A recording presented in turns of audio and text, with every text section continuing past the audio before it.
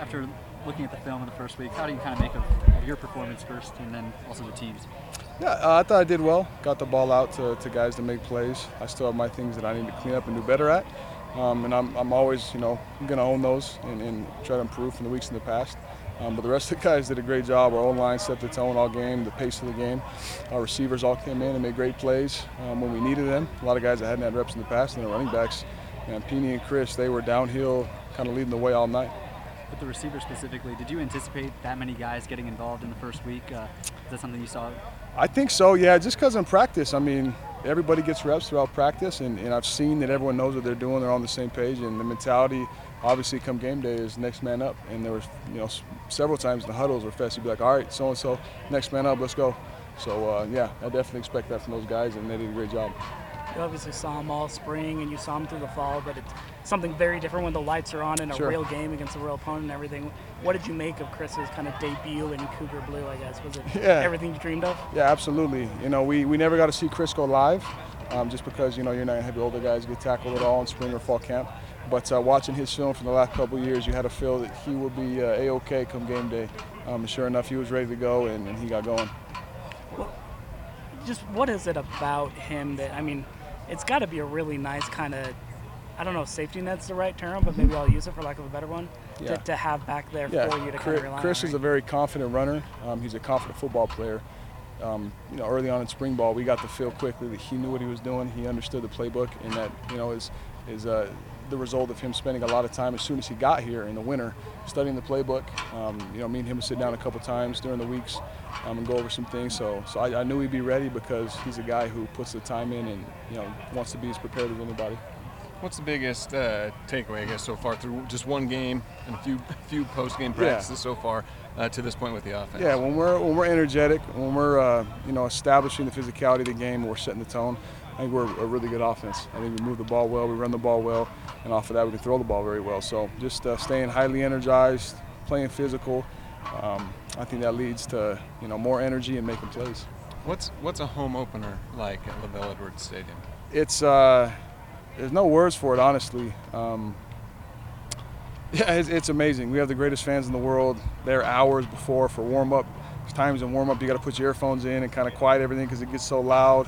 So it's a comfort to know that we got so many fans there to support us, to have our backs through that because they're just as much a part of this as we are. Is Baylor a rivalry to you, a natural rivalry for BYU right now? I don't know. I've only played them once. I've never had any tie to Baylor throughout my life, really. So maybe in the future, as the Big 12 rolls around, that could definitely become a thing. But for me personally, not really. But I respect the heck out of them. We know their coaches, obviously, that were here, Coach Grimes and Coach Mateos.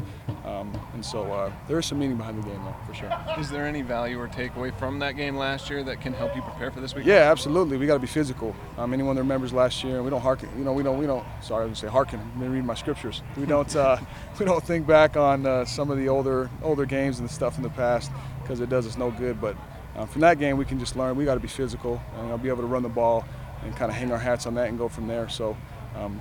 This week our plan is obviously to be physical and make sure we can do what we can up front. Being at BYU, you guys face a lot of different defensive schemes. Sure. Where does Baylor maybe stack up in the games that you played among defenses you faced? They have a great scheme. Coach Aranda was the highest paid defensive coordinator for years in college football, and no doubt you see that in his, the defensive coordinator scheme now. So they're very disciplined in what they do. They're very good at what they do. You can tell they're all on the same page, and they have great players. So, we're definitely have to be in our best game and be prepared for what they have. How critical is it to establish the run on offense in this game? It's very critical. Every week it's critical, but especially against an opponent like this, they have a great front seven, a strong front seven, great box, experienced secondary, great athletes. So we got to be able to, run the ball, and but that's no different than every other week. Is there any other maybe extra incentive or pressure to this game with maybe the national implications, the rankings behind these two teams? Nah, no pressure. It's just another game. We got to be the most prepared team. Letting all that stuff get to you, it just brings in stuff from the external that doesn't matter. So for us, it's just another game on the schedule, and it's a game that we got to be ready for. Aaron was kind of talking about one run you had in the fourth quarter where he said maybe don't do that in the future. How do you kind of balance that right now and between keeping healthy and making those plays late in games? Yeah, just understanding our scheme, understanding what options are safe runs. understanding when to go scramble on a pass play and get down. And then there's situations where you got to go get a first down, you got to go get in the end zone. So I think just coming with experience, understanding where you're at in the game, what the score is. You got to be available the next down to do any good for your team. So for me, it's just going off a lot of experiences in the past and learning from some of my mistakes in the run game. Good. Thanks, Cool. Jaron. Thanks, guys.